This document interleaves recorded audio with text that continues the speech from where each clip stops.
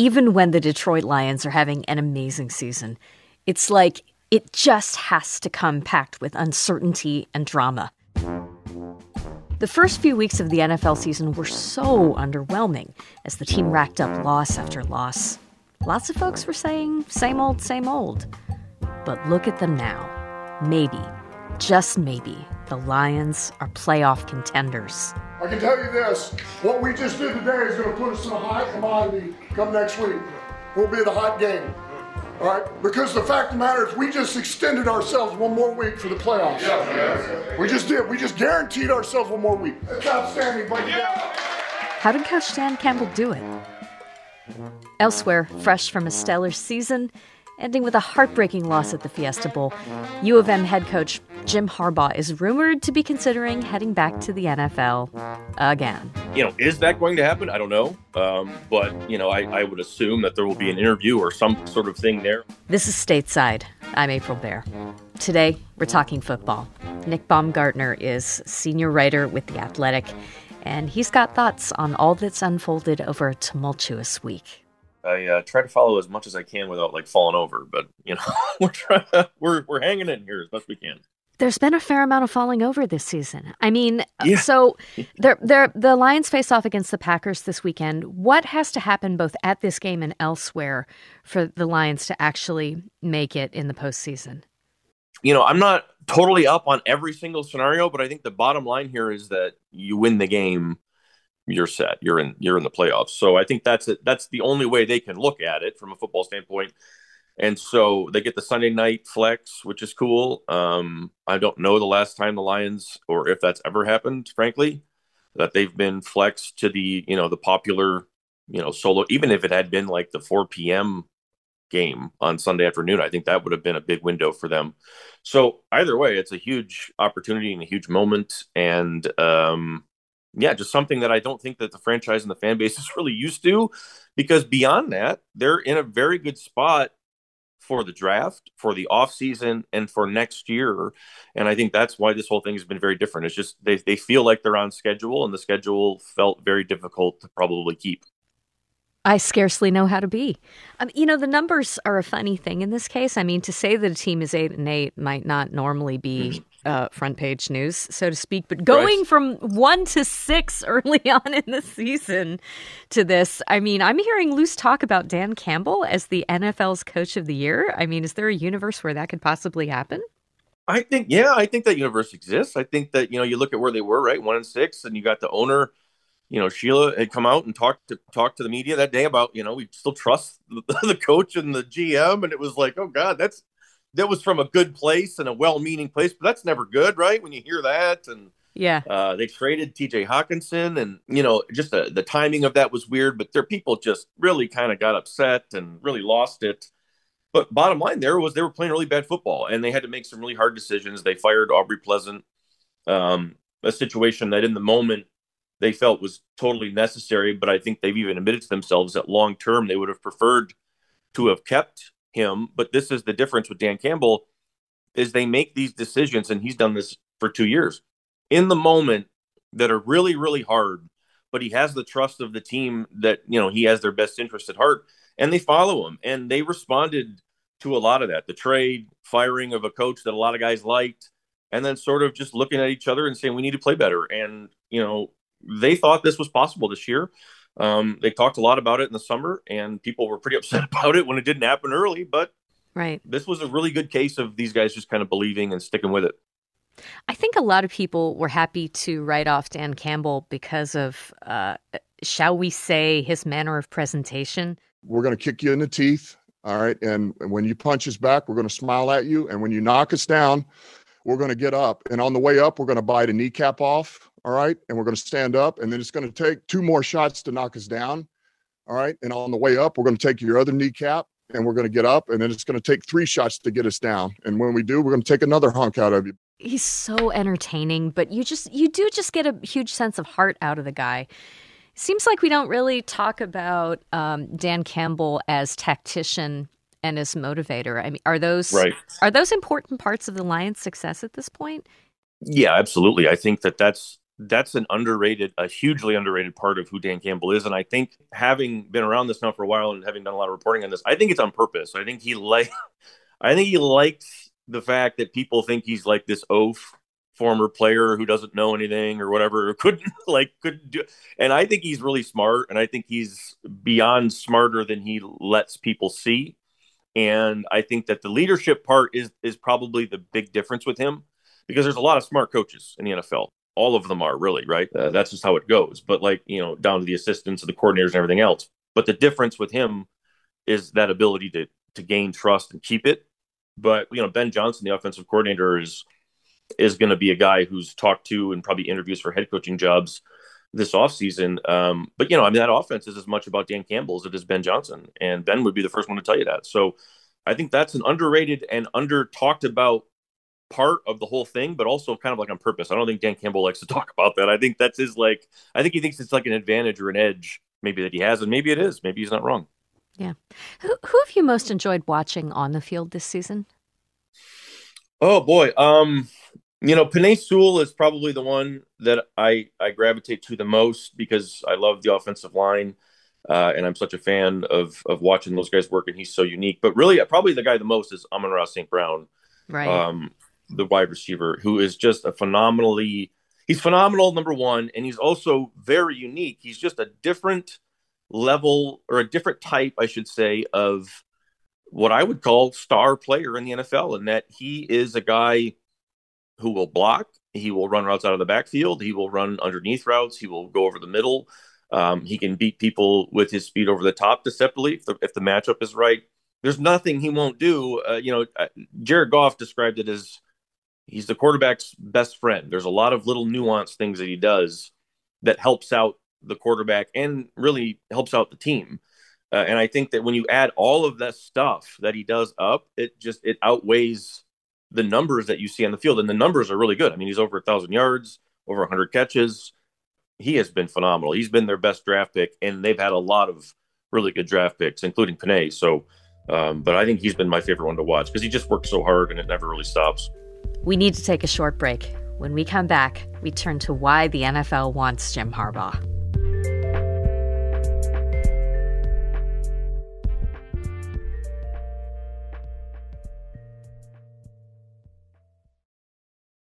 Support for the Stateside Podcast comes from Kalamazoo College, offering a personalized education that combines critical thinking, curiosity, and creativity. Committed to preparing students for meaningful careers that make a positive impact on the world. More at kzoo.edu.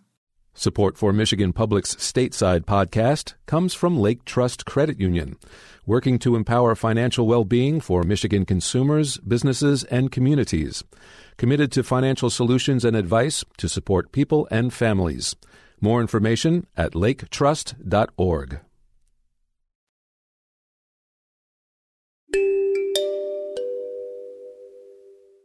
I need to sidestep just a half step for a minute. I was somewhat less than surprised to see that the rumorville has resumed over the NFL's interest in Jim Harbaugh, head coach at Michigan.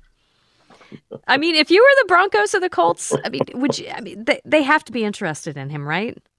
Well, yeah, I mean, the Colts for sure. And I would preface all this with, April, that nobody can interview, including Jim, until next week, and all Rooney Rule things need to be followed. But the Colts was the one that I tweeted this a couple weeks ago. Someone asked, if they called, do you think he would answer? And I said, yes, I think he would answer. And the Colts are the one that I think fits the most. He knows the owner, Jim Irsay. Jim Irsay is sort of an old school guy. He played for the Colts too. Played for the Colts. He's in the Ring of Honor, right? Obviously, there. We see it whenever they play Lucas Oil.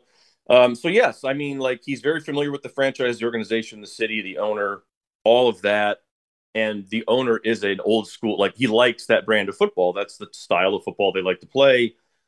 That's about the only fit that I would say, frankly. And so when he said what he said a couple weeks ago, I'll be coaching Michigan in 2023. I mean, you could take him at his word. It's January 3rd and he's still the coach. So, Nick, hey, come on.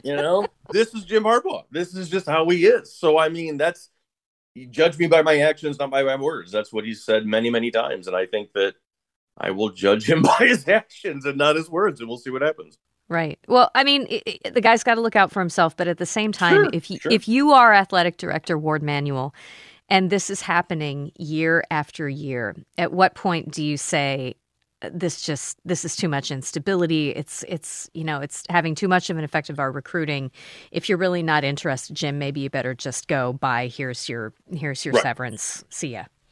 Well, frankly, I mean, I thought last year was that point, to be honest. And I was, proven wrong, obviously, because he comes back and it works out. But, and he said what he said then, this is not going to be an every year thing. And it's just like, I don't know why you're saying that, because, you're not going to be able to predict that. There's no way. I know how he thinks. I know how he operates. To me, I think that's the great point. And that's the conversation that they're going to have. One that I don't think they had it last year. I don't know that. But I don't think that they had that conversation of like, is this really going to be the last time? Like, is this really it? Because I don't think it is. Like, I think you're just saying that because it didn't work out. And like the thing that people have gotten lost with this is Jim, it wasn't just the Vikings. He would have taken calls from a lot of teams last year.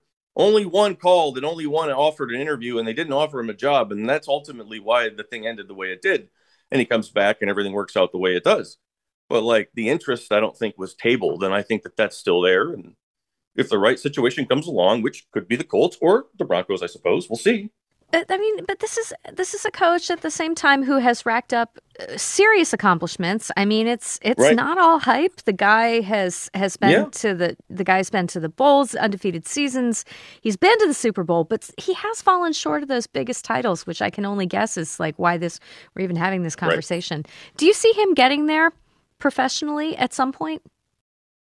I don't know. I think that's something that I've thought about a lot because, last year sort of forced me to think about, okay, what would Jim Harbaugh back in the NFL look like? And I cover the NFL now more than I do college. So I'm more familiar with how, that brand of football works. And more importantly, because I think that would work. I think all of Jim's football ideas would translate.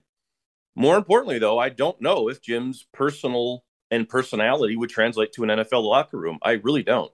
I think it's better suited for college. I think a lot of people have long thought that, and this is another thing that that we forget through history is that when it ended in San Francisco, it was not just the owner who was like, get him out of here. A lot of the guys on the roster were like, I cannot take this. I can't play for him for one more minute. He's too much. And there's something to be said about a college kid having to be a college kid and having to deal with that, where a professional doesn't. And right. So I don't know. And, you bring up the point, he's been to all these bowls and they've been to so many great bowls, but he's also lost 6 in a row. And there's something about, that extra preparation. Is that a strength or weakness? And so, 10 years ago, he was at the top of his profession. I'm not sure if I would put him in the top 5 of all football coaches right now. I don't think that I could say that in fairness. So I don't know how it's going to go, but I suppose we'll see. He surprised me before. I always end it with that because I don't really like to doubt him because he finds a way more than he doesn't. Yeah. Hey, again, I have to ask about what happened last night in Cincinnati. People have no doubt heard by now that the Bills' Damar Hamlin collided with another player and then stood up and then fell backward in what we think is some kind of cardiac incident. He's at UC Medical Center as we're having this conversation, and we don't know exactly, what the diagnosis was. But, I mean, it was just terrifying to watch. It was. Yes, it was. I believe that I had read the same thing, maybe something from the Bills, a cardiac arrest, and they had to bring out the paddles. It was, it was horrifying. I've been to more games than I can count where a guy goes down and all you're doing with the binoculars is, you're sitting upstairs and all you're doing is just staring and hoping that someone is moving or someone is getting up or something is happening. And the first thing you think about in that situation is like the neck and all that. But the thing, I guess, that the average maybe person doesn't continue on to think about is like, well, it could be anything. It could be anything. And that's the scary part of it. The Lions actually had a scary moment earlier this year with a player, Savion Smith, who had a serious neck injury. And I think it was not in the way you would normally think. It was like he was moving sort of violently one way, and he just collided wrong with another guy in his neck. It was just a real mess, and he just narrowly avoided a really, really bad situation. But I think that this was an example or a reminder to people that there is a lot more than just, a head injury situation, which is obviously a huge concern every time anybody goes out there. But like, there's a lot more going on, and it's a violent sport. And that's not something that people just say. It's real. It's not a video game. It's real life. And too often, I think that we allow ourselves to forget that. And last night was a rough reminder, and we're hopeful, obviously, he's okay. I don't know if you saw that clip of Ryan Clark on ESPN last night, former player, of course. I've seen people talk about it, yes. Mm-hmm. Yeah, it's just, noting the dangers that people face out there every single week that they play. You realize this isn't just football. And so many times in this game, and in our job as well, we use the cliches, I'm ready to die for this. I'm willing to give my life for this. It's time to go to war. And I think sometimes we use those things so much, we forget that part of living this dream is putting your life at risk. And tonight, we got to see a side of football that is extremely ugly, a side of football that no one ever wants to see or never wants to admit exists. When you see, it was just crazy, Nick. Like watching what was the progression of how things played out last night. It was like the league officials decided play should continue, but it was players standing there grieving on the sidelines that brought things to what felt like a more appropriate halt. I mean, was that how you read the progression of events too? That's what it looked like. I don't want to say that for sure. And I saw that a lot of people were emotional about it in the moment on Twitter last night, and I understand all that, obviously. But I don't know what was called, but I would also say it certainly looked like, the players and the coaches sort of got together and said, I think we're gonna say we're not going back out there, right? Like this is how that's gonna be, one way or the other. And frankly, the way I kind of left it was like, I don't know what if the right exact call every step of the way was made last night, but I mean, I think we'd be remiss if we said there wasn't some progress, because there's been moments in the past, Reggie Brown in Detroit was one, and that game finished. They played, I mean, these are things that have happened before, and the league has just soldiered on. And this is an instance where this was an important game in terms of the standings, and they halted it, which for TV money, we work in media, we know how much money is on the line with that. That's probably what people were criticizing them of in the moment. Like, are they going to keep playing because of the money? And they didn't. So, I mean, I don't know what the right exact move in every situation is, but I mean, I try to find the growth moments, right? And I think that hopefully that was something, that we all talk about, because there's so many moments like that, right? Where somebody goes down and it's just like, okay, well, we got to keep playing. And it's like, do you? I mean, like, this is tough. It's tough to regather yourself and refocus. And, yes, it was good to see that the more appropriate end that happened there. And hopefully, obviously, he's okay. But you're glad that those guys didn't have to go back out there like that. And that's the Stateside podcast for today. I'm April Baer. You can find full Stateside episodes when you're ready to stream more news and great storytelling about Michigan. It's at michiganradio.org. Today's podcast was produced by Ronia Cabansag. Other producers on our show are Mike Blank, Mercedes Mejia, and April Van Buren. Our podcast editor is Rachel Ishikawa. Our executive producer is Laura Weber Davis. Music for the pod comes from Blue Dot Sessions. Thank you so much for listening. We will see you tomorrow. Bye-bye. Take care.